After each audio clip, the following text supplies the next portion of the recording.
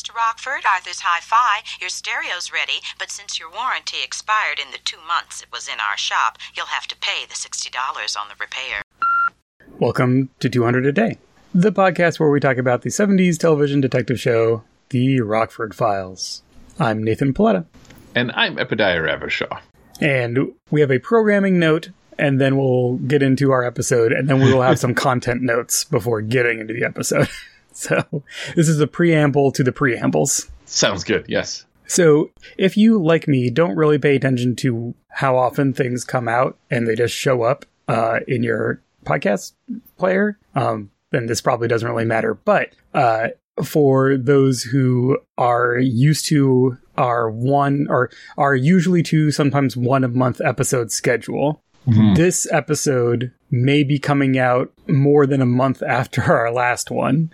The situation is that I am moving. I'm doing a cross-country move from the wonderful city of Chicago to the equally wonderful, I am sure, Seattle area. And so that has pretty much disrupted our usual irregular recording schedule. So this episode may be the only episode for like a 2-month span. Yeah. Something like that. It kind of depends on how things go post-move also. So, which is just to say, we have not faded. We are still doing the show. We just are having some slightly longer than usual breaks between our episodes while my family and I pack up all of our stuff and move 2,000 miles. I don't know why this is just occurring to me now, but that move is a particularly dangerous move to make in the board game Minion Hunter. You're going to have to explain that one. There's no reason why you should know anything about Minion Hunter. It came out, a Game Design Workshop put it out in the 90s, I think. There's a tie-in with their role-playing game, Dark Conspiracy, of course. So it is not a like little yellow guy's Minion tie-in. No, it is not. And so you'll have to like say specifically not that when you go and search for it. But it had a map of the U.S. and it was a kind of post-apocalyptic map of the U.S. and you go from these mega cities all around. One of which being Chilwaukee, which is Milwaukee and Chicago and probably Gary, Indiana, all swallowed up in this giant, mess. And then there's I can't remember the name. Maybe Seattle was just called Seattle. I kind of feel like it was Seattle and Portland, or maybe Seattle and Vancouver somehow mashed together. But anyways, the move from Chilwaukee to that, when you moved on the board, you went through, I'm looking at the board right now. Well, you would go to Twin Cities and then through you would go through 2 Demon Grounds and 3 Outlands to get there. So it's not a safe, not a safe move. Oh, 3 Demon Grounds. Sorry, because we have to go through a Demon Ground. No, you can, if you can avoid the Demon Ground, you can go around one of the Demon Grounds. Anyways, the point is that do not go on foot. Okay. If you're playing Minion Hunter. Noted. I think we will be able to avoid that. Well, thank you for that. But yeah, so as always, we try to keep things more updated on the Patreon. But yeah, if you are one of our many valued, I was going to say normal, regular listeners, you just get the show, you listen to the show. We thank you. And also, we'll be back. If there's a gap after this that is also kind of extended, we'll get back on track. And so that is also to say that I've not had a chance to do a answering machine roundup. So if you have sent us something that you were hoping that we would respond to or address, we'll get to it. just not this time. Yeah. That's in keeping with the theme of or at least things that were happening in this particular episode of the Rockford Files. Well, speaking of this episode, this was an Epi pick. Epi, tell us which episode we're going to be doing and why you selected it. We are going to be doing, it is called The Deuce. I am, at this moment, don't know why it's called The Deuce. Oh, we'll figure that out as we do it. Oh, no, do you know why? I do. Do you want to know now? Well, we'll keep it in suspense. Nathan will let me know why it's called The Deuce when that comes up.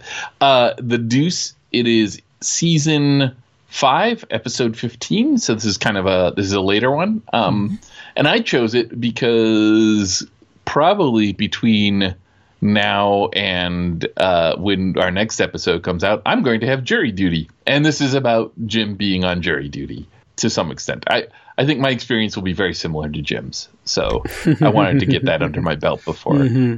Well, you're going to take inspiration from his brave example. Yes, exactly.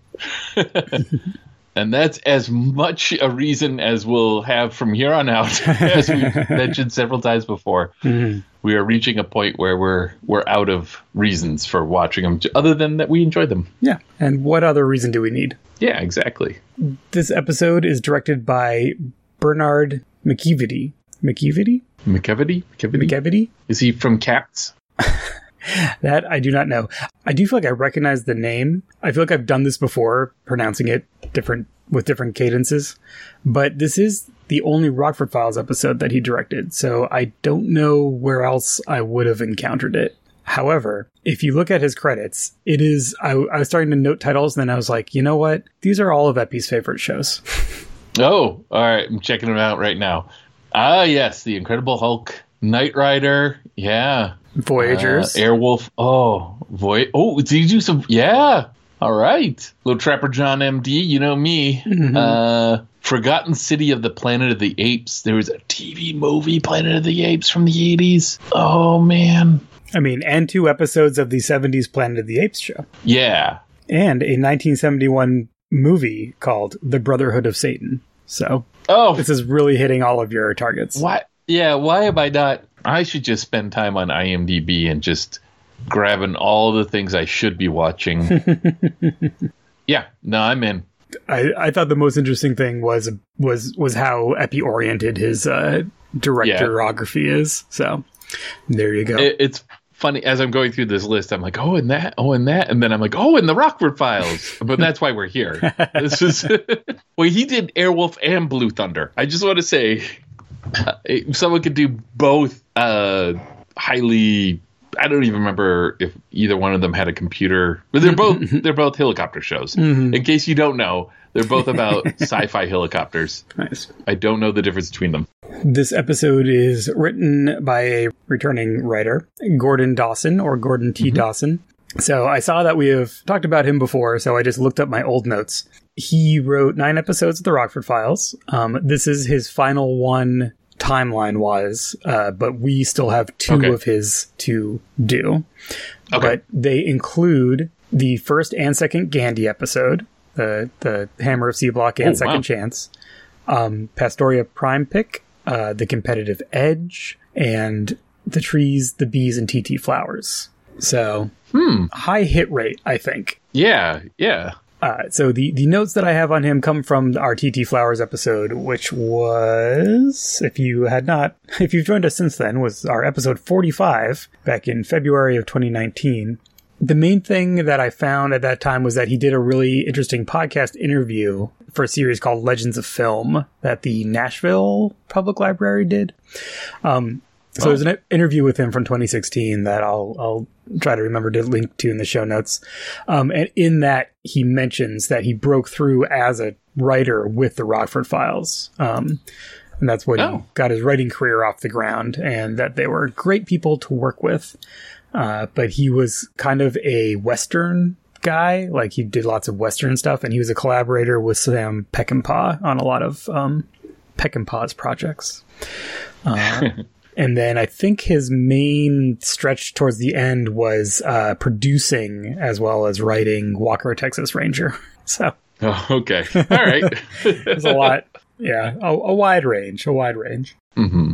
Yeah, and he actually started in the wardrobe department and then kind of broke into writing through some Rockford experience. So, a lot of interesting stuff there. I think, but yeah, like as I said, I think we like a lot of his episodes.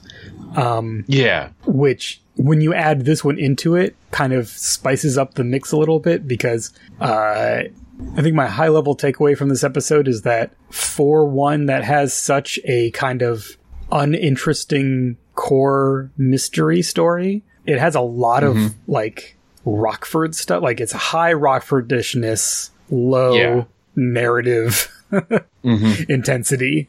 And that's kind of an interesting mix, especially for someone who's not kind of like a David Chase or a, like someone who's not necessarily a core production staff person. I would agree with both of those assessments, I should say. Yeah, and I guess before we get into our preview montage, there are a couple content warnings for this episode.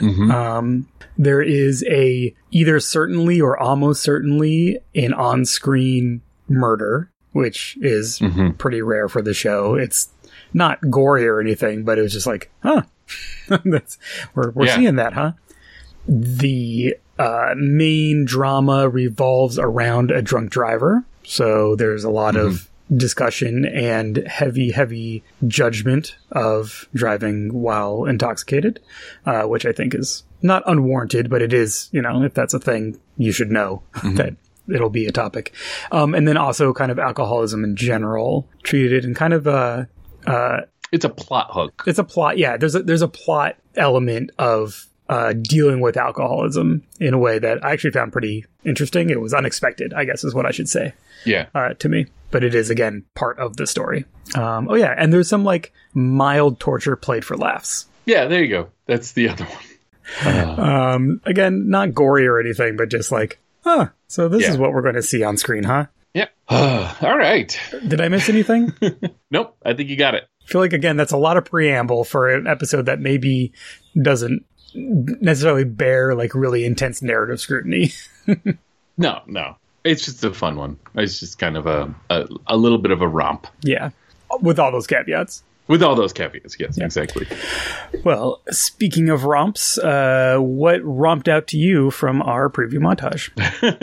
I've got some things here. That straight off with somebody who will turn out to be the defense attorney in this is like, you're not dropping the case, are you? It's great. I like that the preview montage was letting me know that we are definitely getting the note that we're definitely going to hit that note where Rockford wants out of the job that he's doing. Although I will say he doesn't at this point. I don't know if he's actually hired. He was hired, so that definitely happens. We do see him at home where shots are fired. So we're going to have some exciting, thrilling, daring escapes at the trailer. There's that great line that when we get to it, I think I wrote the whole thing down about a has-been gumshoe trying to be a 2-bit Sherlock Holmes. It's good. And then finally, like we get a threat to get his PI ticket pulled, and then quite literally a cliffhanger. We know that we're going to have a car chase or something to do with cars that is going to involve somebody hanging over the edge of a cliff. It's good. Classic. I love a good ticket pulled threat. There's always, you know, things are going to get serious when someone's going to get his ticket pulled. You could shoot at Rockford. That's fine. But if you're going to take away his PI license, then you got to try. He actually has a line to that effect at some point in this episode, which I thought was pretty good. Did you know that we are a 100% listener-supported show? Our patrons at patreon.com/200aday keep us in the podcast business, and in return receive exclusive episode previews, as well as Plus Expenses, a bonus podcast where we casually chat about media we're enjoying and the things going on in our lives. We extend special thanks to our Gumshoe patrons supporting this episode. Dale Norwood wrote a book, Trading Freedom: How Trade with China Defined Early America. Is about fast ships, cheap drugs, and American political economy. Published by the University of Chicago Press. Find it wherever good books are sold. Chuck from whatchoureading.com. Paul Townend, who recommends Fruit Loops Serial Killers of Color at fruitloopspod.com. Shane Liebling, check out rollforyour.party for all of your online dice rolling needs. Jay Adon, showcasing his amazing miniature painting skills at jadon.com. Dave P., Dave Otterson, Kip Hawley, Matthew Lee, and Greggy.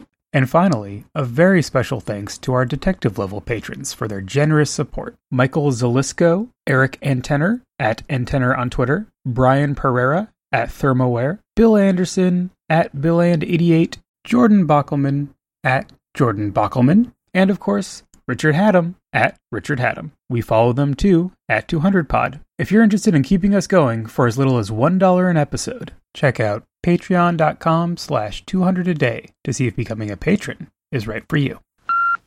We are starting off our episode at a bar called The Ramp, and we come right into one of our low-key recent favorites, and actually final consideration of Mills Watson. Oh, are we rapping on him? I'll double check, but I'm almost certain. I thought I checked that. And, did we do Exit Prentice Carr? Mm-hmm.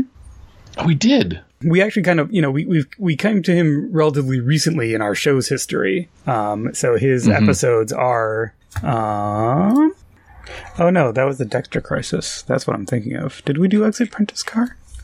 Oh my goodness, am I wrong? I think you might be. Dear listeners.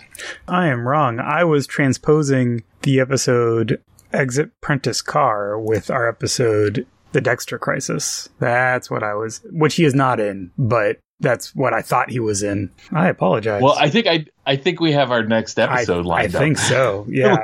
We do a wrap on Mills Watson. Mm-hmm. Now, we've discussed him from time to time. He's definitely that guy. He was in Roundabout, which is the episode we did after Exit Prentice Carr. And in my mind, Roundabout and Exit Prentice Carr are related because we talked about them kind of as a two thematic, because they're both like going to Vegas episodes. Wait, you mean the other one? Sorry. No, I'm confused. Okay, so he is not in the episode The Dexter Crisis, which is what I thought. Right. Yeah, okay, sorry. You accidentally called the Dexter Crisis Exit Prentice Carr just moments ago. That's what happened. Okay, I see. I apologize. All right, so let me reset. We're still confused. Okay. Okay. So this is not a wrap on him because I transposed 2 episodes. I thought he was in one, but he's not. And we have not done the other one. But he is in our episode 96, Roundabout, where he's kind of the main... He's Jim's client. He's in our episode 99, The Gang at Don's Drive-In, where he is one of the main antagonists. And now he is in this one where he is also kind of Jim's client, but in a very different way, where he is a sad sack. Yeah. Technically the client. There's definitely a thing at the end where they but he's also using Gunsmoke, Sheriff Lobo, he's got a mustache you'll recognize, that sort of thing. No, he's great. Yeah. Again, I think we're seeing a lot of range. He's a real character actor, and we're seeing quite the range of these various episodes. Anyway, he's playing George, who is at his favorite bar playing a sports trivia betting game that apparently he is the one who knows the answers to the questions he's asking. Connors, he didn't even play for the Padres. Connors was an angel. Don't you remember? The old Padres first baseman was Luke Easter. I should never bet with you, George. All right, so he's basically asking, I'm going to say his friend, his buddy at the bar, questions about like baseball lineups from the past and betting $1 that the guy can't say who was. I will say this betting game is very much like a few years ago, a game my nephew was into, but it was not baseball lineup. It was Marvel superheroes. He was like, name a Marvel superhero that did this, this, and this. Or name a Marvel. Right. I bet you can't name a Marvel superhero who just, it's not that he's making up the answers. He's just asking questions that he knows. I don't know. This is how you write trivia questions, I guess. Right. And he's writing trivia questions for his friend and charging him $1 a piece, basically, is what's happening. Yeah. But I don't know how you play this without Wikipedia, is what I'm saying. I don't know. Well, that's what I'm saying. Like, I don't think this is any kind of like con. Like, I think he legitimately is like, I know all of this, baseball trivia of like who played shortstop in the 1940 season of whatever, right? Yeah. And if the other guy got it, you get the sense he'd be like, well, I can't believe you also knew that, right? But he very easily could be just changing the goalposts all the time so that the other person's always wrong. So he's always winning the $1. Anyway, it's neither here nor there. We're just establishing that he is sloppy drunk is really what we're getting at here. This is definitely one of those things that I love about the Rockford Files is that, like, none of this baseball stuff is going to matter. It's just establishing who this character is. And we see him as a human being in this moment, but also Like, he's got that line, one for the road, which you know is just bad news. Mm-hmm. Someone, asks him a question or gives him some guff about it, and he says, it's only 6 blocks. I could drive that blind.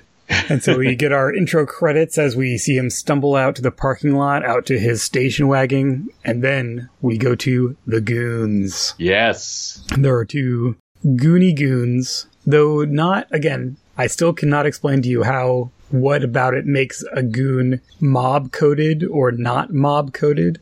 Right. But these goons do not aren't. seem like mob, and they also do not seem like cops, right?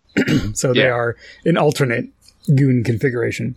And they're radioing to another Confederate, saying that he's looking real good. So we see the sequence of kind of seeing what they're up to and then seeing George driving, and he's clearly drunk and he's squinting and he's kind of hitting the brakes too hard and, at stop signs and stuff like that.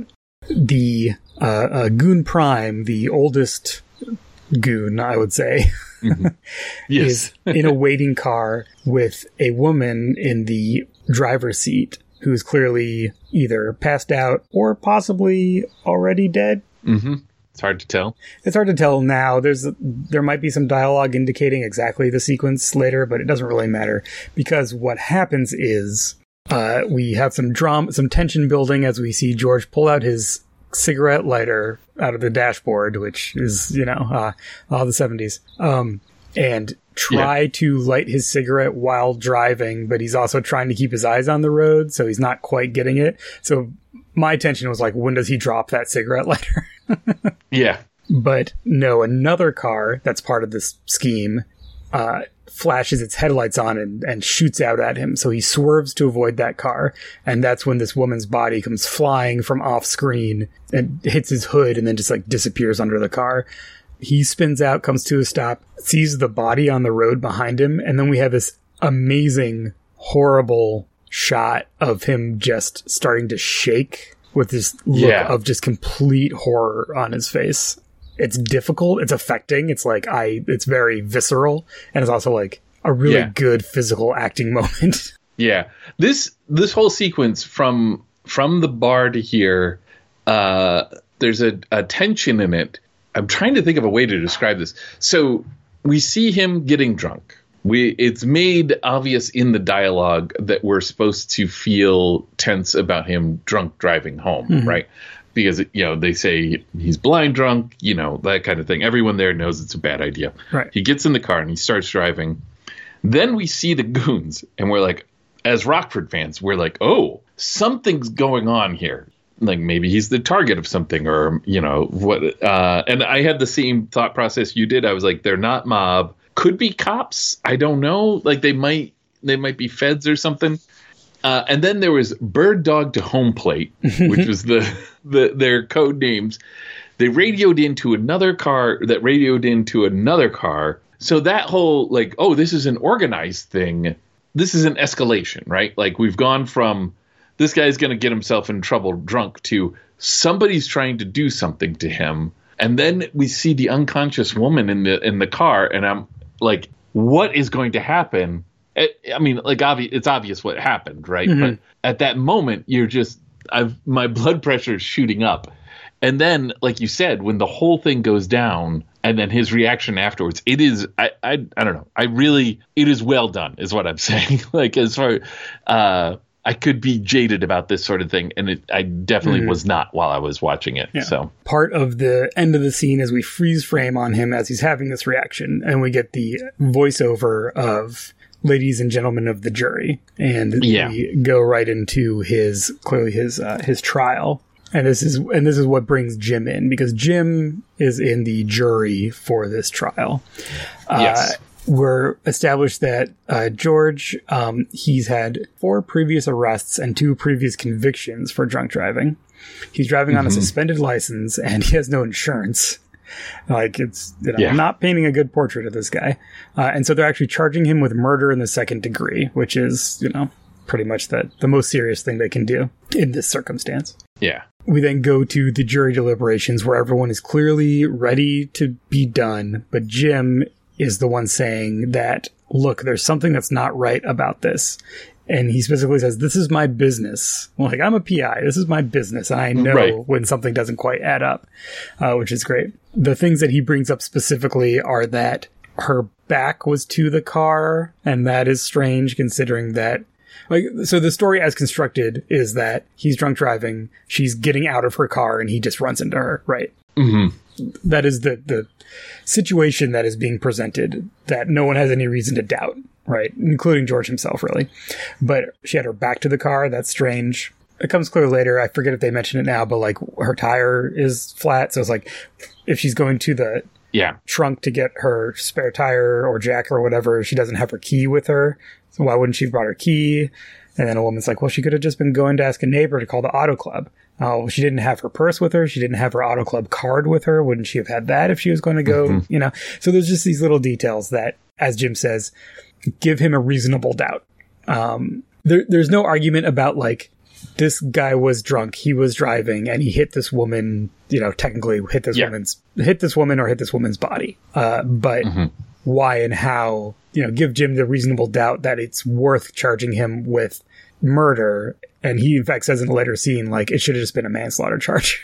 It's like he would have been on board with that, I guess. So this is, I feel like this is a weak point in the scaffolding of the story here because, so Jim is right. There is something more to this, but he does say, I have a nose for this, and that's what's sitting with him wrong, is that he just thinks that there's something suspicious happening. But, like, if they'd given us something... So, it's clearly 12 Angry Men, right? Like, this is the everyone in this room hates Jim for holding out. Right. We see that through who's presumably the foreman, and then this woman, who I love the way she just kind of goes at him. Yeah. And they're all exhausted, and they don't want to deal with it anymore.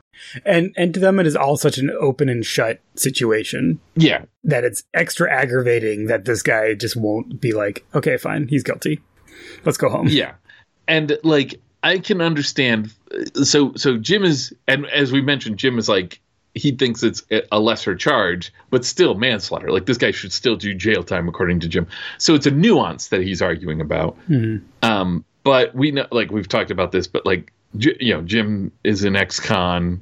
Like, so maybe there's a thing going on here where he doesn't feel like he can let someone go up for something that but there's nothing here that presents, like, he's presenting a case for he was framed up without really presenting a case for him being framed up. So, like, I wish there was just, like, one other clue or tidbit they had written in that set that up.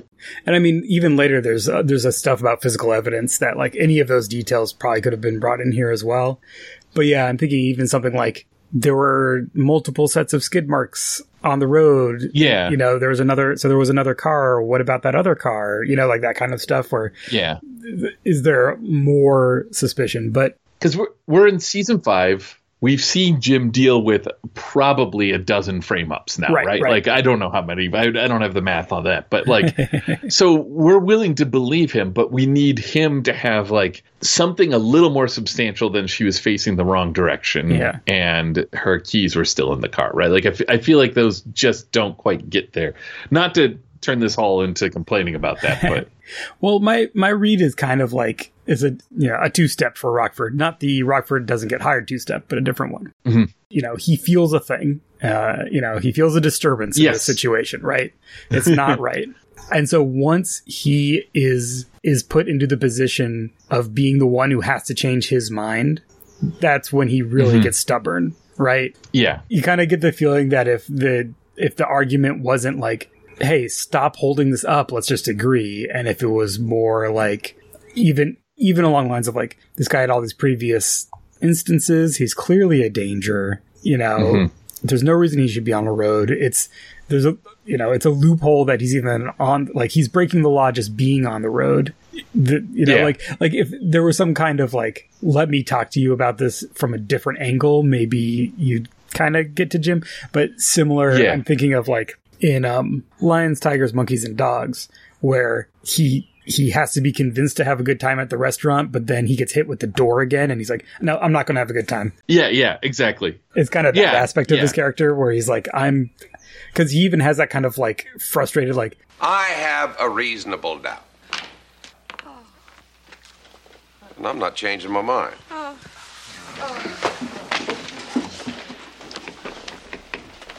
Tough. I'm sorry. Yeah, and I like that's definitely something I'm willing to read into it. I don't disagree. I mean, I think you're right that it would be more like there'd be more narrative tissue if there was like something more specific that he was getting that was catching his eye. But yeah, we're neither here nor there, though. Yeah, we're really harping on a detail that the whole point of this is just to get us into Jim, into having Jim participate in the story. Yes. So we go back to the courtroom where, and I think this feels very TV to me, but it's pretty fun where like the jury's hung. So they're going to have a new trial and the judge starts calling out Jim as this like irresponsible, he calls him, it's the irresponsible and unyielding decision of one juror mocking justice and decency that is making this go forward to another trial. And he tries to defend himself from the box, and the judge threatens him with contempt of court, which I think he has enough experience with. But then we see our two goons. There's two main goons, and so we see our two goons. One of which I think was the radio goon, and the other one was the one who pushed the woman out of the car. They're in the audience, watching the proceedings, and quietly talk to each other and say that he's not going to like this, and they're going to have to keep an eye on things. One thing I will say about I loved that I had everything down about that judge tearing Rockford down, and then Rockford like I'm not having it, standing up like, hey judge, you said yeah, your instructions were beyond a reasonable doubt. yeah like I'm gonna defend myself, damn it. But the other bit that I think is important for my own personal read of the story here is that we do get a lingering look at George's defense attorney. And in my notes, it's like, oh, this is why. she's a little Beth-esque, I would say. Yes. And I'm not going to say I'm wrong in that read because there's stuff that plays out in the text, but I'm not going to say I'm right in that read either. I think it's up to the individual. Yeah. Yeah. This is kind of a wild episode for like Jim's libido. Yeah. In a way that I feel like we haven't really seen in a while, which is, we'll get into it. So we have the rest of our credits over a montage of Jim going home, and we hear Rocky singing at the top of his lungs as he's fixing Jim's doors. I literally, my notes are like, is Rocky drunk? No, it's just to let us know that Rocky's in his house, in the house there. Living his best life. I've never heard that version of Clementine or whatever, but yeah, living his best life. I used to hug her. Now she's dead. I draw the line. Listen, Boy Scouts, heed the warning to this tragic tale of mine. Artificial respiration could have saved my Clementine. This is a classic. Rocky's just trying to do something nice for Jim. Jim is in a state because of the time he's been having recently. And also, he did not ask Rocky to do this. And also, Rocky's help is not helping. It's actually worse, making things worse than they otherwise would be. But Rocky gets offended if his help is not accepted. So we have that dynamic going on. We get a lot of just little details establishing Jim's state, which is because of this jury thing, he lost a case. Well, he couldn't take any cases. He has no cash flow. He had one case on hold, but then Rocky said that he got a call from that guy and he had to drop Jim because Jim wasn't able to, do what he needed. In addition to that, his answering machine is broken because the batteries leaked. And Rocky's like, well, you should always take the batteries out of things before you go on a trip or something like that. It's like a jury. Yes. So if you're going to fix something, couldn't you fix that? And then Rocky, of course, has a full-throated defense of the jury system as a civic duty. And Jim saying that he takes it seriously. It's his 11 peers that are the problem. And then Rocky, what about the last 3 elections that you didn't vote in? So Rocky, his defense of why he didn't vote, that one time I had the grip. Yeah. And I was like, what is that? It's an old-fashioned word for the flu, apparently. GRIPPE. I've never heard it before. So he had the flu. But I was like, what is the grip? I thought it was just because it starts with a G, I guess. I thought it was like gout. but Yeah. LeFleur Yeah. sounds about right. Yeah. Yeah. It was raining on the day of the presidential election, and he has those bald tires. So Yes. he didn't vote then. And then you wouldn't ask me to miss LJ's birthday. Rocky. And then there's another section, then there's a second half to the scene, which we'll get to in a second. But I wanted to say that this is, in this scene, I've started having this feeling of like, this episode, or at least this script, cares so much more about Jim and his day-to-day life than it does about the mystery. Yeah. Like, we get a lot of banter in here. Yeah. It just feels like an extended sequence, one of which we will get many, where Jim is just talking to someone that he knows for a while. The second part of the scene begins when George and his wife, Franny, Yeah. they come over to express their gratitude to Jim. If it weren't for him, George would be going to jail. Something seems very inappropriate about going to a juror after. Well, like the judge started it, right? Like if the judge hadn't called him out, Yeah, exactly. They wouldn't have the name. then none of these people would necessarily know which juror it was or whatever, right? But yeah, he's saying, you're a PI. You must have seen something that would clear him. And George asks, like, yeah, why wouldn't you convict? And so Jim reiterates the fact that George could not be shaken from his testimony that he saw her back before hitting her, that, stood out to him. And George explains again, like, what he saw, which was, she just seemed to appear out of nowhere, just floated over his car, right? Something like that. Mm-hmm. Here's where he gives the details that maybe we're looking for in the last scene, where he's like, you have this regular schedule at the bar, including your, driving home at the same time every night, like clockwork. Maybe someone took advantage of it. And so maybe there's someone else out there who wanted to kill this woman, whose name is Betsy Pruitt. Yeah, his instincts kick in with that kind of, what's it called? Circumstantial evidence, right? Yeah. Yeah. But that's not what he brought up to the other jurors, at least that we saw. I feel like we had a good harmonica sting. Oh, yeah.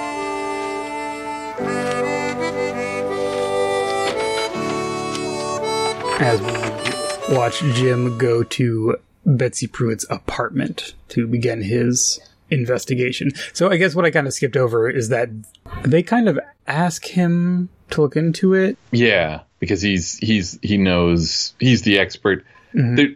He does his moral thing. Like, he's like, you should be in jail for manslaughter, which is, like, I got to give him kudos because it's a hard thing to say straight to someone's face. Right. Especially if they're, like, coming to you hat in hand saying, thank you for keeping me out of jail. But it really seems like it's Fran that's really pushing this effort. Yeah.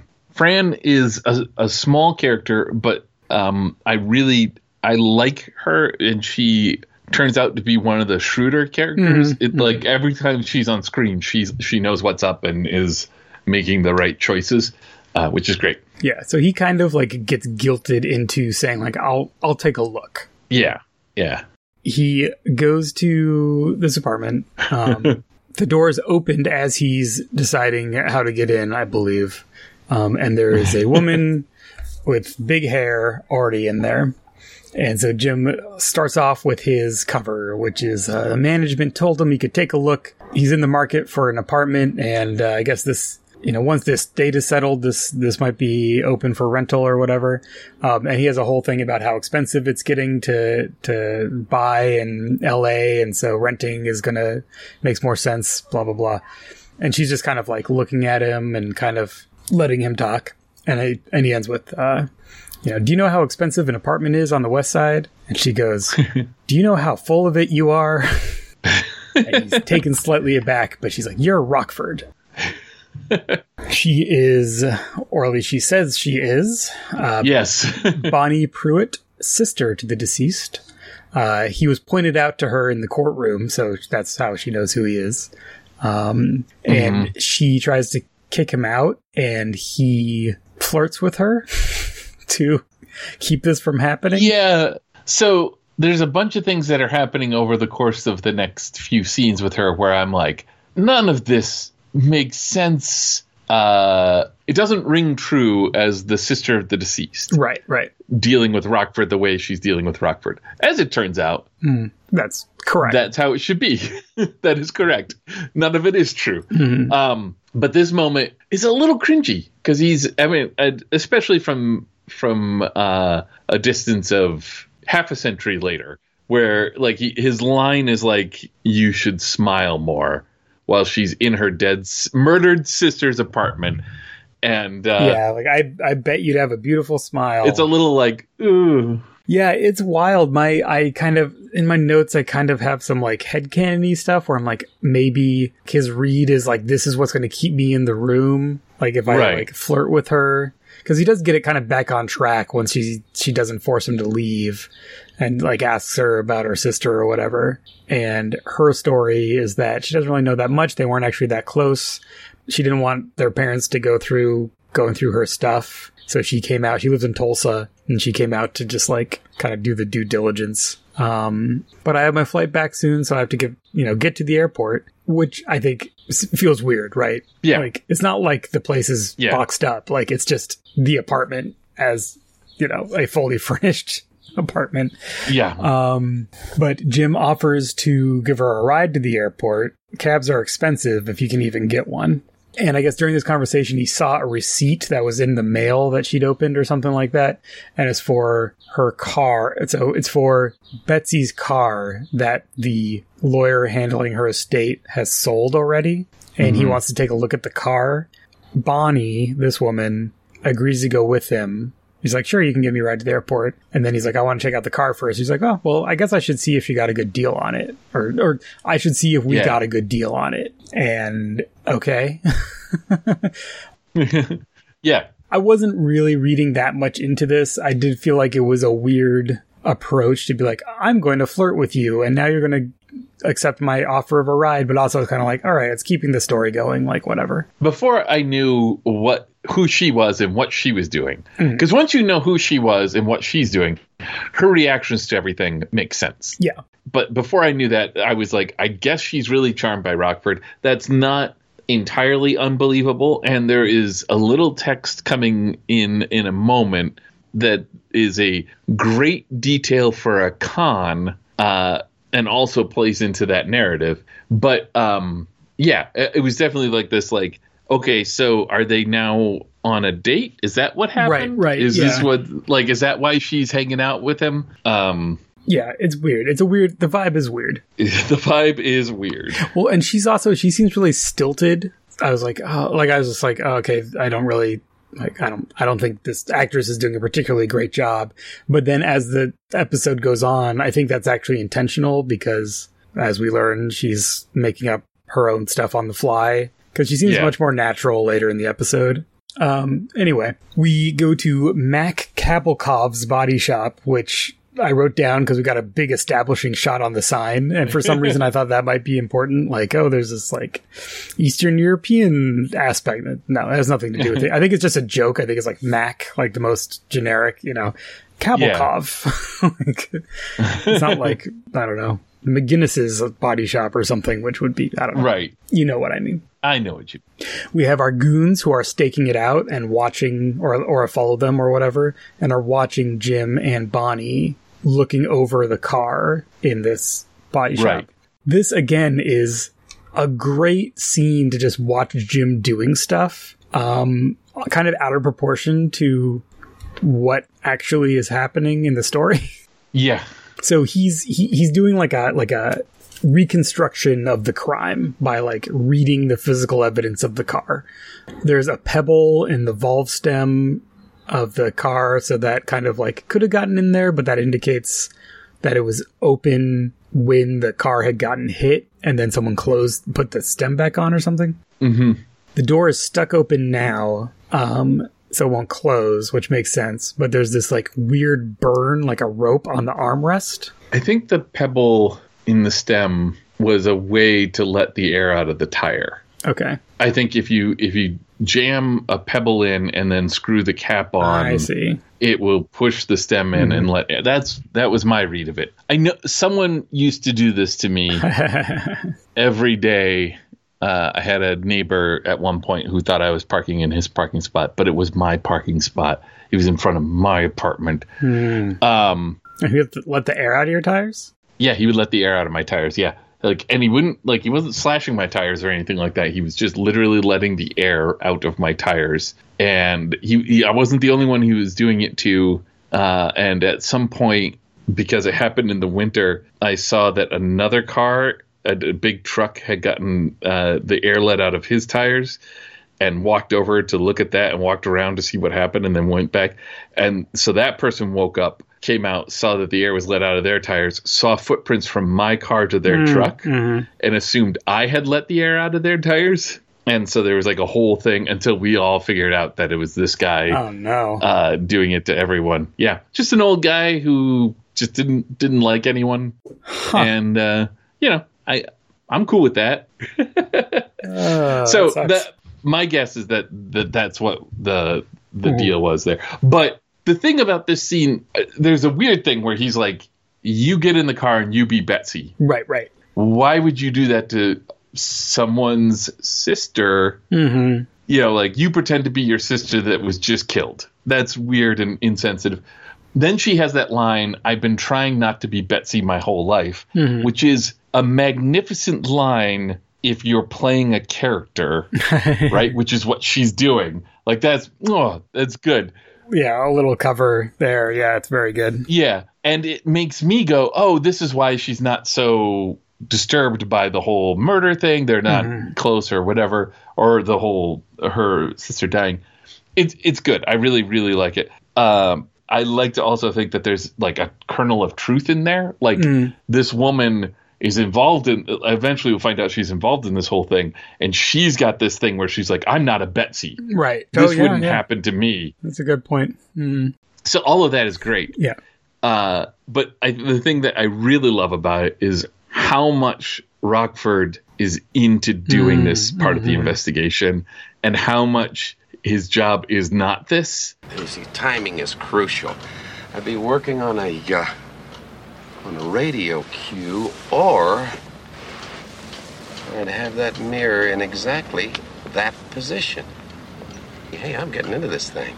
Yeah, well, is detective work always like this? No, as a matter of fact, it usually is not anywhere near like this. It's usually I'm just sitting outside of somebody's house, but every once in a while you get one of these physical layout things, you know, you kind of recharge your battery. But anyway, here comes George, right? And just at the right time, one of my cohorts pulled his car out from the curb, making George swerve, and that is my cue to let go of the end of the rope. The door will fly open with the weight of your body against it as I shove you out. Oh, I'm sorry.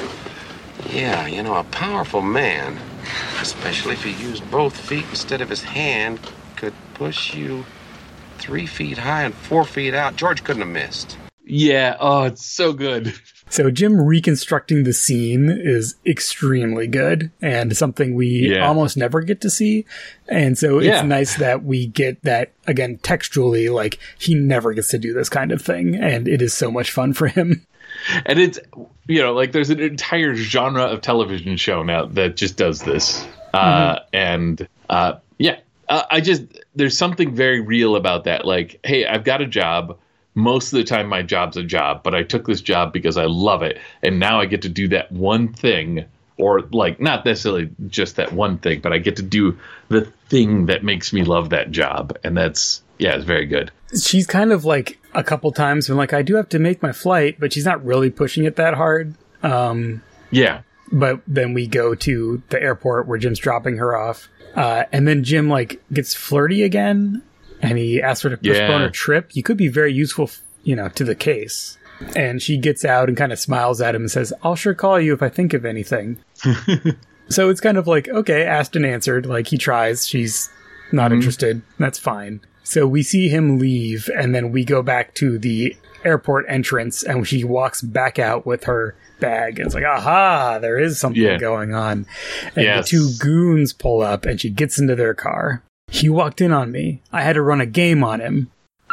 All right, let's take a little pause in the action here so that we can all sit back and catch our breaths and Epi and I can let you know where you can find us elsewhere on the internet, because as it turns out, we do other things than talk about the Rockford Files from time to time. Epi, where can our fine listeners find you and your work? You can find my work at www.worldswithoutmaster.com. That's worlds plural, master singular. Or at dig1000holes.com, with the 1,000 being numeral 1000. I like complex URLs. You can also find me on Twitter at Epidiah, Epidiah.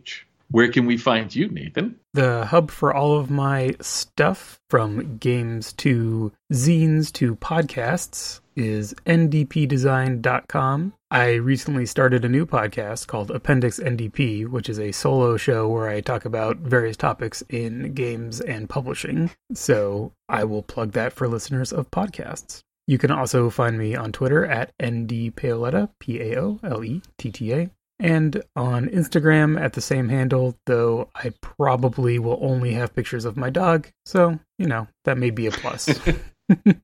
Now we return to the adventures of Jimbo Rockfish on 200 a Day. Okay, this is great. Immediately flips everything that's happened that we've just been discussing. Like, now all of her behavior makes sense. Mm-hmm. And it makes me wonder, and I think by the end it turns out not to be true, but my notes are, wait, was he running one on her then? Like, was right. He just a step ahead of her, and that's why he was behaving weirdly? But no, he was just flirting. Yeah, and if anything, it's a little weird, because it's like we are usually in the position of, like, watching or enjoying that Jim is a step ahead. Yeah. And in this case, he's just not. Just not at all.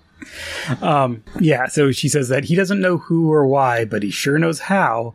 I guess, like, he didn't see anything at the apartment because she'd already found Betsy's diary, which records the whole thing, but she has that with her. So we still don't know what the whole thing is, obviously. At this point in my notes, I'm using Bonnie in quotation marks, like, because that was her name. We never get another name. She's like, no one calls her by a different name. There's even a moment where someone's like, I've never heard of a Bonnie, who clearly knows Bonnie. And I thought, oh, maybe this was a fake name. But no, I don't think it is. Oh, I just assumed that it was a fake name, that we just don't care what her real name is. But it could, just because, like, Bonnie and Betsy seems like, I don't know, but it doesn't matter. Yeah. At some point, one of her cohorts calls her Bonnie in a position where there's no reason to keep up the facade. So I assume. But yeah. Well, Jim is going to talk to Betsy's employers. And so we go to Horvath and Horvath, a law firm, two brothers. And his game is that he's from an insurance company, and Betsy had a insurance policy that was taken out recently, and so they're doing a due diligence investigation before paying it out. So there's the two brothers, Horvath and Horvath. Mm-hmm. This becomes more important later, but it's what... okay. There's the one he's first talking to, who is older, I think, and smokes a pipe. And then... Yeah. And there's one that Betsy worked for, which is the other one, who I think is younger, and is, like, kind of more stout. I'd like to describe them... Yeah, in my notes, they're described as the suspicious one and the not suspicious one. Yeah. I think Arthur is the suspicious one. Let me check here. That sounds right. Oh, wow. I did not recognize him. Oh, no. Okay, hold on. Martin, I think, is the suspicious one. Yeah. And Arthur is the other one. Martin is Frank from Return of the Living Dead, which is just putting that out there. I think that's the case. It's so hard to tell. Can't tell these brothers apart. Oh, and the other one was in The Reanimator. So, yeah, no, this is good. Good horror film pedigree here. So either way, the suspicious one is the one who's talking to Jim first. And he's like, oh, you're going to want to talk to my brother. The non-suspicious one, who's the one who actually employed Betsy. And I think the suspicious one is also the older brother. I think so, yeah. So Jim talks to her employer, who can't believe that the guy who killed her wasn't convicted. I still cannot accept the fact that maniac escaped conviction all because of some has-been gumshoe on the jury trying to act like Sherlock Holmes and toot his own tin horn. Yeah, well, he does seem like a flake. This is when we see that there's a microphone hidden behind a book on the bookcase. Yeah. And then we see our suspicious brother, the pipe smoker, listening intently in his office. Bonnie and the goons are also there. At this point, there's no mystery for the audience. They're just like from the microphone, you know that, like, oh, the suspicious guy, and then no, we're all in it together. Like you were saying before, that we don't have a motivation yet, but we can see the entire conspiracy at this point. Yeah, we don't know why she was killed, but clearly these people are the ones who did it. Yeah. He has a good line where, the suspicious one has a good line where he says, we better pull this guy's drapes. Yes. That one almost makes sense. Just like you open the drapes, like you expose the sunlight on the vampire or whatever. The other Horvath's phone rings. He listens. Then his eyes get real big and he goes, Rockford! And Jim tries to explain and he kicks him out of his office. So Jim is just getting identified left and right, which is kind of interesting as well. In the parking garage, he is grabbed by the two goons, and this is a real good kind of like speed run of Rockford defensive mechanisms. Yes. Hey, I don't know what you're doing, but you got the wrong guy. And they keep hustling him away. And he's like, I'm important in this town. I'm connected all the way to the police chief or something like that. He's very angel-like in his And then he's like, okay. I bet you guys, this has to do with Bonnie Pruitt, right? And then there's a guy with like a sawed-off shotgun, I guess. He's the one who's like, I don't know any Bonnies. And then Jim's kind of talking to himself for us, I think, where it's like, Any woman who wouldn't stick around to help clear her own sister's death, divorce or no divorce, I really have to learn to listen to those little voices I hear. That's between you and them. Personally, I didn't even know what you're talking about. Yeah, well, either she was in this car or you both wear the same perfume, Mary. Yeah, it's like Jim was so, I don't know, blinded by his attraction to her that he didn't think too much about her weird behavior, I guess, is kind of the read we're supposed to get. Yeah, we're definitely getting that he did have suspicions, but he was ignoring them. Mm-hmm. And there's, to some extent, that is something of a theme in this episode, because that's the whole, he stands against the entire jury on a vibe. And, right. That's what we're getting here. I love, like you were just saying, like him just running the gamut of things to try and talk his way out of it. And I love how that leads into the next, I think it's the next scene. Yeah. Yeah. So they're in the car. He's being abducted, right? And so Jim, this is important. Jim's in the passenger seat. The older goon, the murder goon, the guy who pushed Betsy out of the car, is driving. And then the other one is behind him with this shotgun. So he's still kind of keeping a patter, Jim is, and says that he's going to level with them. This guy Bassett, turns out he's loaded. He's worth $1.5 million, kind of on the DL. And he's building this story of like, that's why I took this case. It could be worth a lot of money and I'd be willing to share, what I know about him with someone else, etc. So the driver keeps glancing at him, like kind of getting drawn into the story a little bit. And then Jim suddenly, yells, "Look out!" And the guy shoots his eyes forward and slams on the brakes. And there is a car coming out into their lane. So, there is a bit of an actual traffic issue, but he slams on the brakes and Jim reaches under his seat and hits the little lever for your like back forward control. So when the brakes are hit, his chair shoots backwards into the guy with the gun, squishing him. And then Jim is able to open the door and run out of the car since they've come to a stop. And it is a magnificent Jim get out of trouble gambit. Oh, it's so good. Part of it, while it's happening, while he's spinning his yarn, I'm like, after all of the lies he's been dropping, there's no way they're falling for this, but that's not the point. This is not an elaborate con level. This is blather. This is distraction. Yeah, this is just fast talk. Yeah. Yeah, this is so they're not paying attention to what he's setting up to do here. And it's good. Good misdirection. Well done, Jim. We go to Jim talking to George's lawyer, the public defender. Yeah. Her name is Karen, and we will get some more stuff with her, but I recognized her name from the credits, and I just checked. And this is, in fact, our wrap on Sharon Spellman.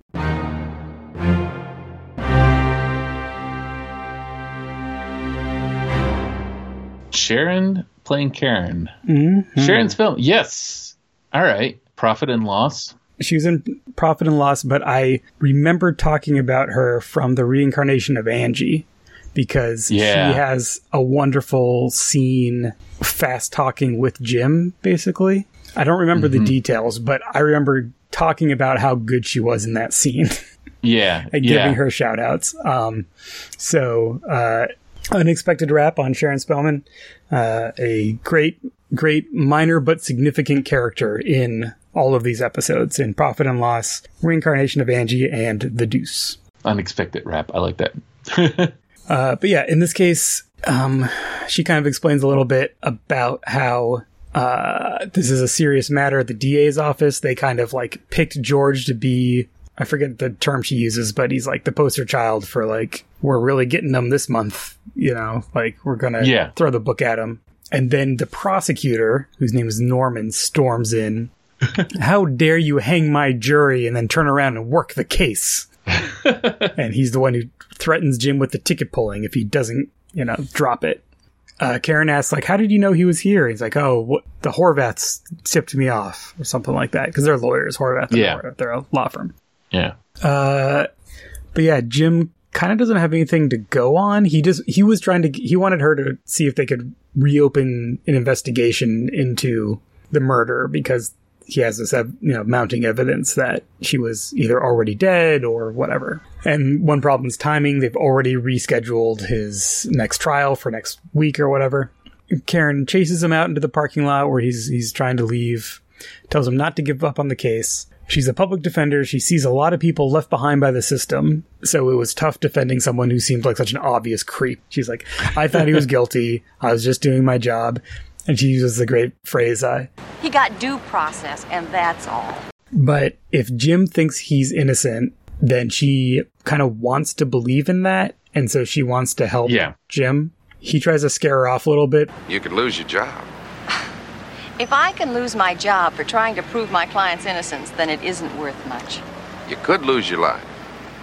With you around? On one level, he's like trying to get her to like, look, you don't want to be involved in this. But also, they're flirting. Yeah, exactly. I think this is in here where he makes a mention about his own, either I lose my life or I lose my license. I think we mentioned this before, but it's just the fact that like the threat, he's been threatened with a gun, he's kidnapped and whatever, but it's the license thing that feels like a bridge too far, right? Oh, okay, hold on, no. He says he really doesn't have anything to go on, but she asks him to stick with it. And we have a freeze frame on his long-suffering face, where it's like, we know he's going to stick with it. Yes. We then go to his trailer, where our goons and Bonnie roll up. It's the right place, 29 Cove Road. Mm-hmm. One of them, the younger one, the one who had the gun earlier, has a tool belt, like he's a maintenance guy or something, and he strolls up to the trailer, while Bonnie and the other one get in this bright yellow sports car, where he asks her, how's it handle? And she says, no guts, lousy front end, mechanic really worked it over. Good. Yeah. I rewound that because I was like, I don't know. I was like, did I misunderstand what they were saying? Because I assumed it was like, oh, we tuned this up. But then I realized, no, we tuned this down. Like, this is meant to crash later.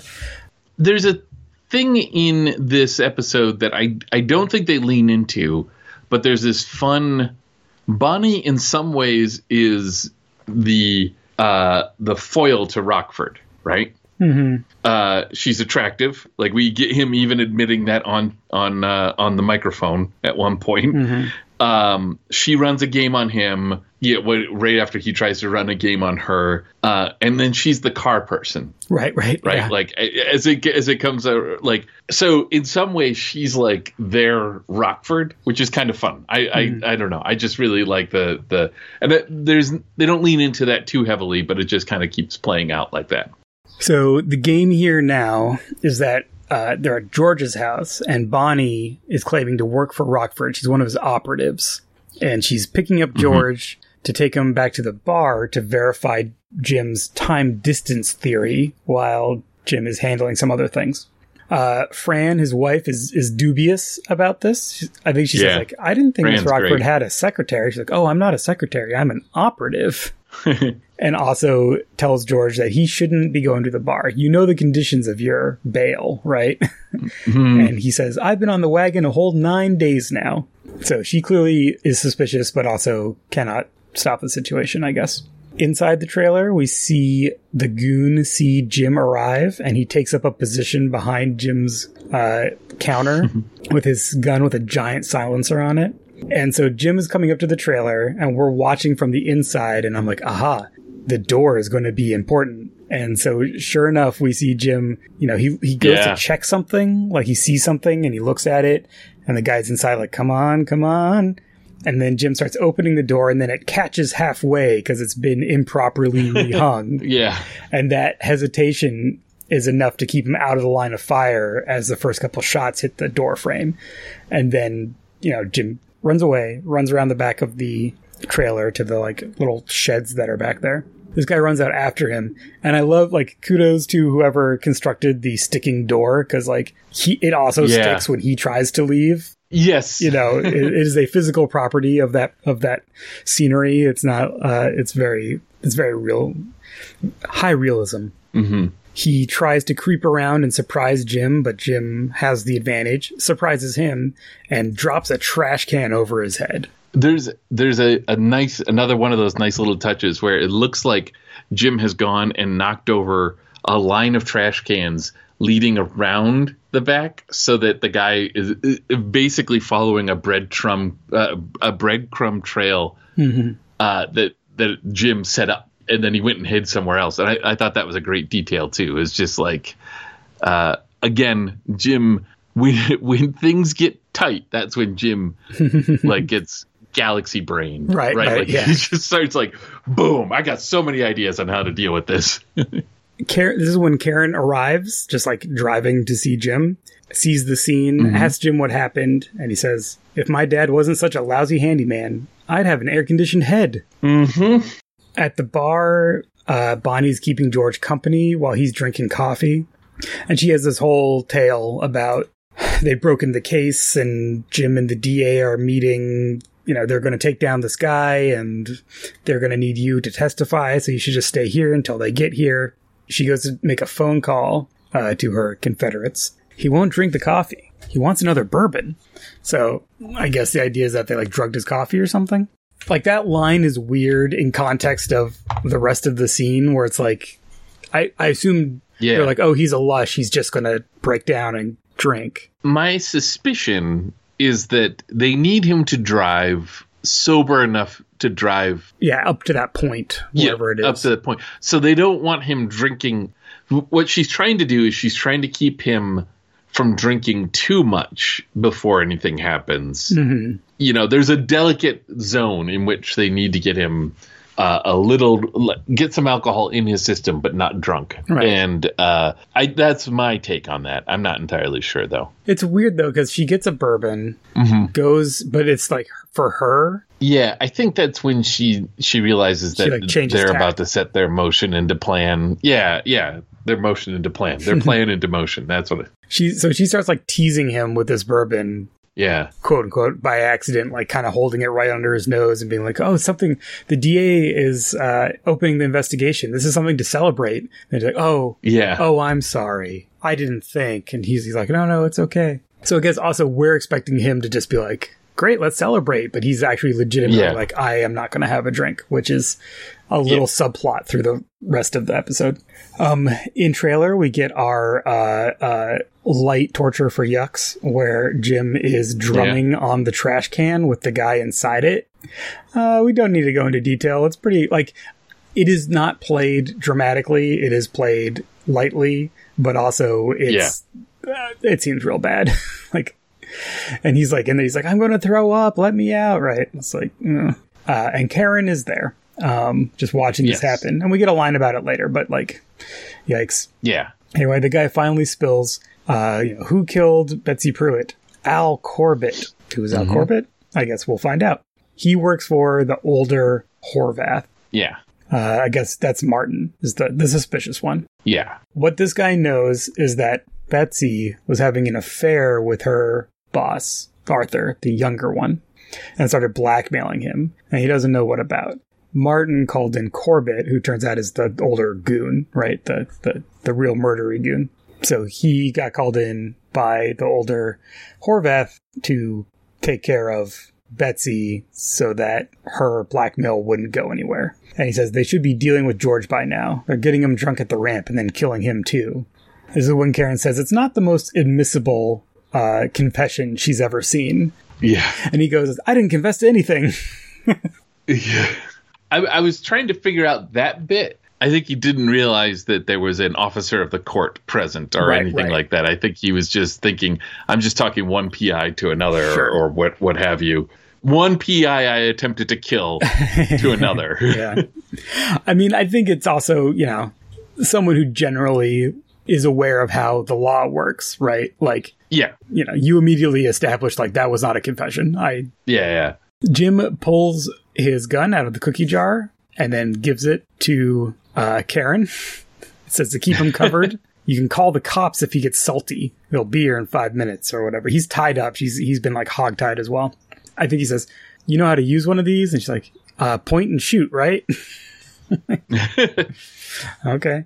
I don't know. It's very cavalier to me. The whole thing. Yeah. No, I agree. We're now kind of in the we need to wrap it up point of this. This story does definitely feel a little bit like everything now. Let's have a little fun actioning and let's move on. So we do go back to the bar, and then George finally is like, okay, I can just have a sip. Like, what harm will it do? But then he has a great moment where he's like, no, and he kind of like spills it, putting it back down.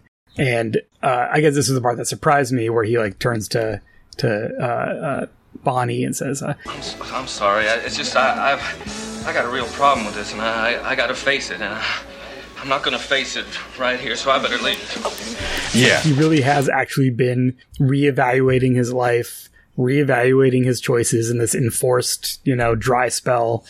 And this is just hooking all the way back to just his physical acting in that first scene, where it's like, of all the things that have happened to him while he has been drunk, this seems to be the one where he really is like, I did that. Like, even if he now is like, oh, I didn't actually kill her or whatever, he had the experience of killing someone while he was drunk. Like, that experience still happened. He's definitely played as someone who's like, I did actually get a second. It's a new lease on life. Right? Yeah. Like, my wife is still by my side. I'm not going to jail, and I'm probably not responsible for someone's death. Like, I need to change, because that is as close as you can get without crossing the line. And yeah. It might be one of the most real feeling, like, scared straight things that I've seen. Yeah. Like, it feels like a legitimate experience that someone would have, or rather, if it feels like the magnitude of his response makes sense. Yeah. Given what happened or what almost happened, as opposed to some kind of more like after school special-y kind of thing. I don't know. It's good. Kudos to Mills. Yeah. Kudos to Mills. I agree. All right. So then that's when our other goon shows up, saying that, and he's apparently Jim's head operative. So, Jim has all the operatives now. And he has a story about Jim was abducted, and the cops can't get to where he's being held. There's a 40-car pileup on the freeway, but they're holding him up at Deckard's Point, and in almost the complete opposite of the very real feeling character development of George. George is like, well, I have to do something. I'm going to go save him, and just like runs out to like drive and save him from unnamed goons somewhere. Like, it is to get us to the end of the story, but it does feel a little out of nowhere. It's drunk behavior. It's drunken behavior, even though he's not really drunk. Yeah, he's not drunk. Yeah. But he owes Jim so much, he has to help him. Mm-hmm. And so he just leaves by him. That's the other thing, but he leaves by himself. Well, we gotta do something. What? Well, I'll tell you the truth, pal. I got a wife and a couple of kids, Oh, sure. I'll go myself. No, you stay put. I'll go. Yeah. Like, I'm not going to put myself into danger. I have a family, which, okay. Yeah, I have kids. They're 35 and 28 and...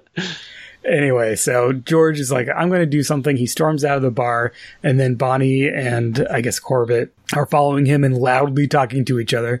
He's in no condition to drive. We should have stopped him. He's going up to Deckard's Point. To establish the situation for all the barflies. He jumps in that yellow car and peels out. The goons are following him, and they all leave right before Jim rolls into the parking lot. Gets the story from the bartender, but not after a bribe. Yep. I very much appreciated. And then he needs to give him another bill for using the phone. Calls Dennis. There's going to be a killing up at Deckard's Point. He's going to stall as long as he can, but he needs to get some guys up there right away. This is as close as we get to a Dennis in this story. Mm-hmm. Which is not my complaint with the scene. My complaint with the scene is, how did this guy get the keys? Uh-huh. Yeah, I mean, I guess maybe... I mean, it's just left unstated. Maybe she had him drive, like that classic... Yeah, that Jim's could done be. that before. That's... You drive. Yeah, that happens a lot in the Rockford Files, so... Cars are just available for anyone to use. That's the thing about the Rockford Files universe, is that... I did not note the seatbelt wearing in this one. I'm off my game. Oh, yeah. I mean, I would assume he had one on when the brakes... When he did that little brake trick when he escaped. I don't think he did because he runs out of the door immediately. Yeah. I have to review the tape. All right, we have our scene of car action. Everyone's following everyone. There's a point of dialogue of there's a bomb in George's glove compartment, like in that car's glove compartment. So once he goes over the cliff, he'll just be another drunk in the canyon. Oh, was it? I thought that line was that there was a bottle in the glove compartment. Oh, that makes more sense. I was like, are they also going to explode the thing? Yeah. Okay. That makes much more sense. Yeah. I think that's what, and I think she actually pulls that bottle out. That's where it comes from. Okay. Yeah. Yeah. So yeah, I missed that. So they tailgate him and run him off the road right at this Deckard's Point, overhang. And he ends up balanced on the edge of the cliff. Yes. Literally cliff hanging, as we say. Delicious. And we see he has a little blood on his forehead, like he's been banged up from the impact. And yeah, she runs over there and starts dousing him with this bottle of bourbon, which I thought she just had with it, like she just carried with her. That makes much more sense than he's already in the car. But before they can, push him off or anything, Jim finally catches up with them. They're peeling out, like they're just going to let it fall over eventually, I guess. They're turning to get out of there. Jim comes up behind them and bumps their rear panel so that they spin out. I think they were setting up to ram him off the edge of the cliff, and Jim hit on the rear panel just before they managed to do that. That was my read of the action that was happening there, but I'm not entirely sure. I did watch this a couple days ago because I wasn't going to have time yesterday, so I will go with your read because it makes more sense. Okay. Let me go over my Matchbox cars and I'll show you how this works. No, that's a YouTube channel. When we're done with this, we'll do the Rockford Files chases via Matchbox cars, stop motion. So they kind of fishtail, not driving him off the cliff. And then they head back down the highway, and then there's black and whites coming up with their sirens on, and they block the way. And so they're, presumably captured. Jim pulls another U, kind of spinning out again to get back to George's car as fast as he can to help him get him out before it goes over the cliff. Justice presumably is served as we go to the trailer for our final scene with George, Fran, Jim, and Karen having coffee, possibly tea, and kind of telling the rest of the story to us in their dialogue. It turns out that Betsy was blackmailing her boss because he was handling legal work for a ring of professional thieves. Sure. Called in Corbett for some preventative homicide, and things went from there. The Bassetts stand to leave, and George says, "So about your fee." Jim's like, "Don't worry, I'll get it from you, but after you get your lives back together." And we have some dialogue about how George he's staying sober, he's taking it seriously, one day at a time. That's what they say in the meetings. And great. I'm slightly surprised and pleased to see what seems like a character growth Yeah. A transcending addiction story that's kind of low-key makes sense with what we've seen of the character. Yeah.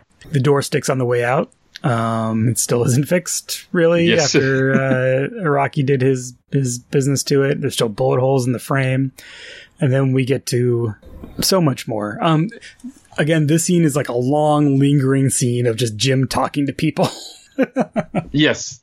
We get like everything that's happened, the explanation for all of it, the wrap on George and family, and then okay, what else do we have left hanging here? We got to mention the door thing for the, we got to get that third beat in for the door, and then we've set up a possible romance between Karen and Jim, so let's watch that play out, but let's do that with a big elaborate joke, which I love. They start talking about juries. Karen's talking about how she deals with them all the time, obviously, and most are vacant in the courtroom. It's like they want to be somewhere else. They're not really paying attention. It's a rare thing to meet someone who takes it so seriously. Somewhere in here, Jim lights a cigarette. This is important later. Yes. He says it's only a few weeks out of your life, and people's lives are decided in those courtrooms. So pay attention to that, Epi. Take that with you going forward. Yeah, I will. Put that right up there in the kidneys. The brain kidneys, the head kidneys? Yeah, the old head kidneys. Would you believe how some people try to weasel out of it? Yeah. And then this is when Jim asks Karen out for dinner, and then proposes maybe going to a football game. He has tickets for this weekend. Turns out that she doesn't like football, but it might be fun. Yeah. That's when Rocky appears. He bought smoke detectors at the hardware store. The packaging, their little houses. Oh, yeah. Yeah, their little houses. Oh, it's great. It's great. And at first I was like, wow, those are enormous. And then I was like, oh, wait, that must just be the box. And as we will learn, that is just the box. Jim is protesting. The place is too small. He'll cook bacon over there and it'll go off over here. Jim, you should still have a smoke detector in your house. Come on. Rocky then turns to Karen. Did Jim ever tell you how he almost didn't sit on that jury? Oh, do go on. So Jim's trying to wave Rocky off, but Rocky is just taking so much glee in telling this part of the story. Jim here, he tried to get a note from his doctor saying it would be bad for his back sitting in a jury box. An old war injury. Oh, I do have a bad back from Korea. I mean, there's nothing strange about that. Oh, how terribly awful for you. Of course, when he did find out that he was going to have to sit in the jury anyway, you should have been here to hear the yelling. He was stomping around and kicking the bureau and everything. Jim keeps trying to wave him off. Rocky's on a roll. He finally is like, hey, we should go ahead and get going to that restaurant. They get really busy and we don't have a reservation. And Karen says, I wouldn't want you to suffer sitting in a booth with that bad back. And Rocky's just roasting him, just relentlessly roasting him. Of course, what really turned Jim around was when I explained to him how his very own ancestors fought and struggled for others to have the right to vote. Why, do you know that Josiah Rockford, and so Jim slowly opens one of the little house packages and pulls the smoke alarm out and considers it while he's smoking his cigarette. Finally, he takes a beat and then he just blows his smoke directly into the alarm. The smoke alarm beep goes off, and we have the freeze frame end of episode with the beeping alarm as we finish our show. It's good. It's a good ending.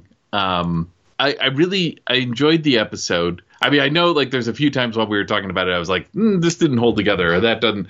But that was just more of a quibbles. Yeah. Well, this is like a Rockford Files fan episode almost. Like, sure, there's a mystery and like a plot or whatever, but who cares?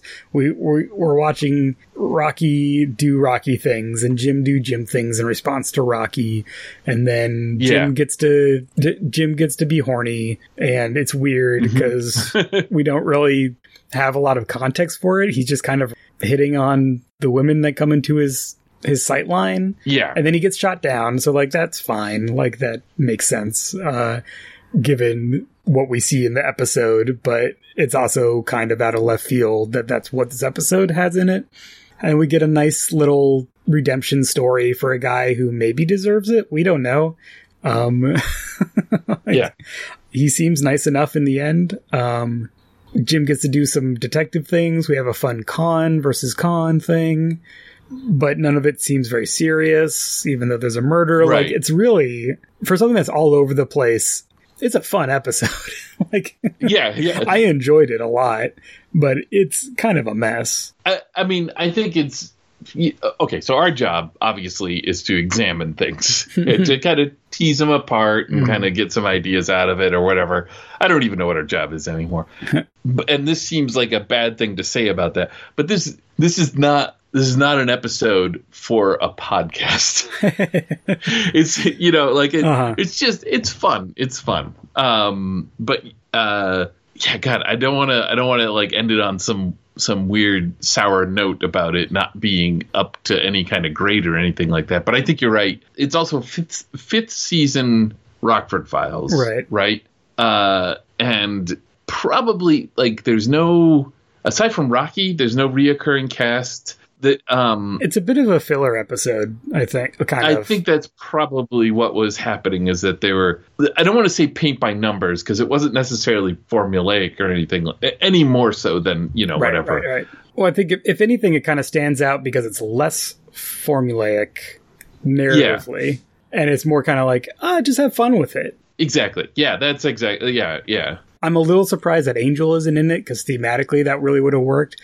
But it's probably an episode where they only had so much money, and some episodes they can only have so many of the cast because, they have to pay them however much for their appearance. They had to take the doors off the hinges. That cost money. Put them back on. Mm-hmm. Poorly. Yeah. Yeah.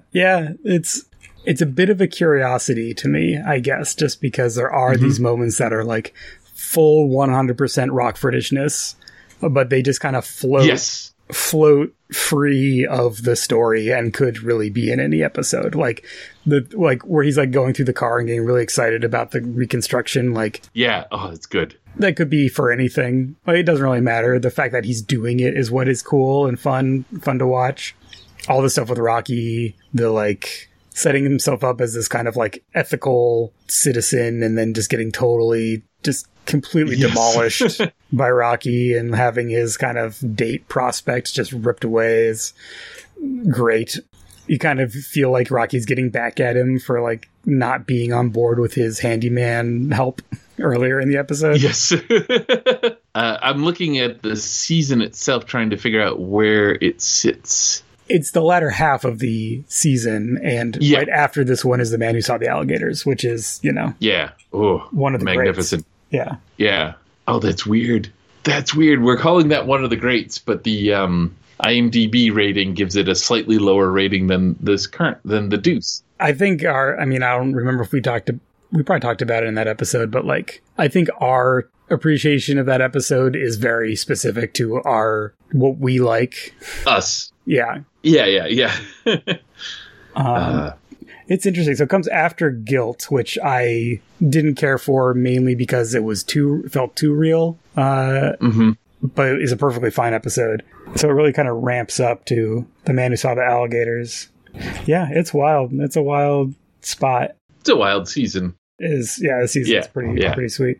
I forgot to bring it up after we said we would, but The Deuce, the title. Oh, yes. Tell me. And people who know more about, I don't know, cop stuff probably might have been yelling at their phones, as we say.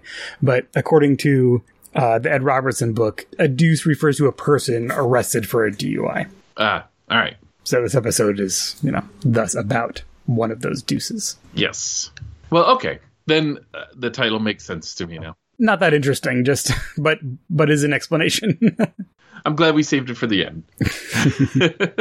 All right. Well, yeah, I don't know. This is a weird one, because I'm like, I would talk about this episode with anyone who wants to, but I don't know if I would really recommend anyone to watch it over any other episode of the Rockford Files. Yeah. Except maybe for Mills Watson. If for some reason, Mills is great, and if for some reason you've set the task before you that you have to watch all of the Rockford Files in some random order, fit this one in.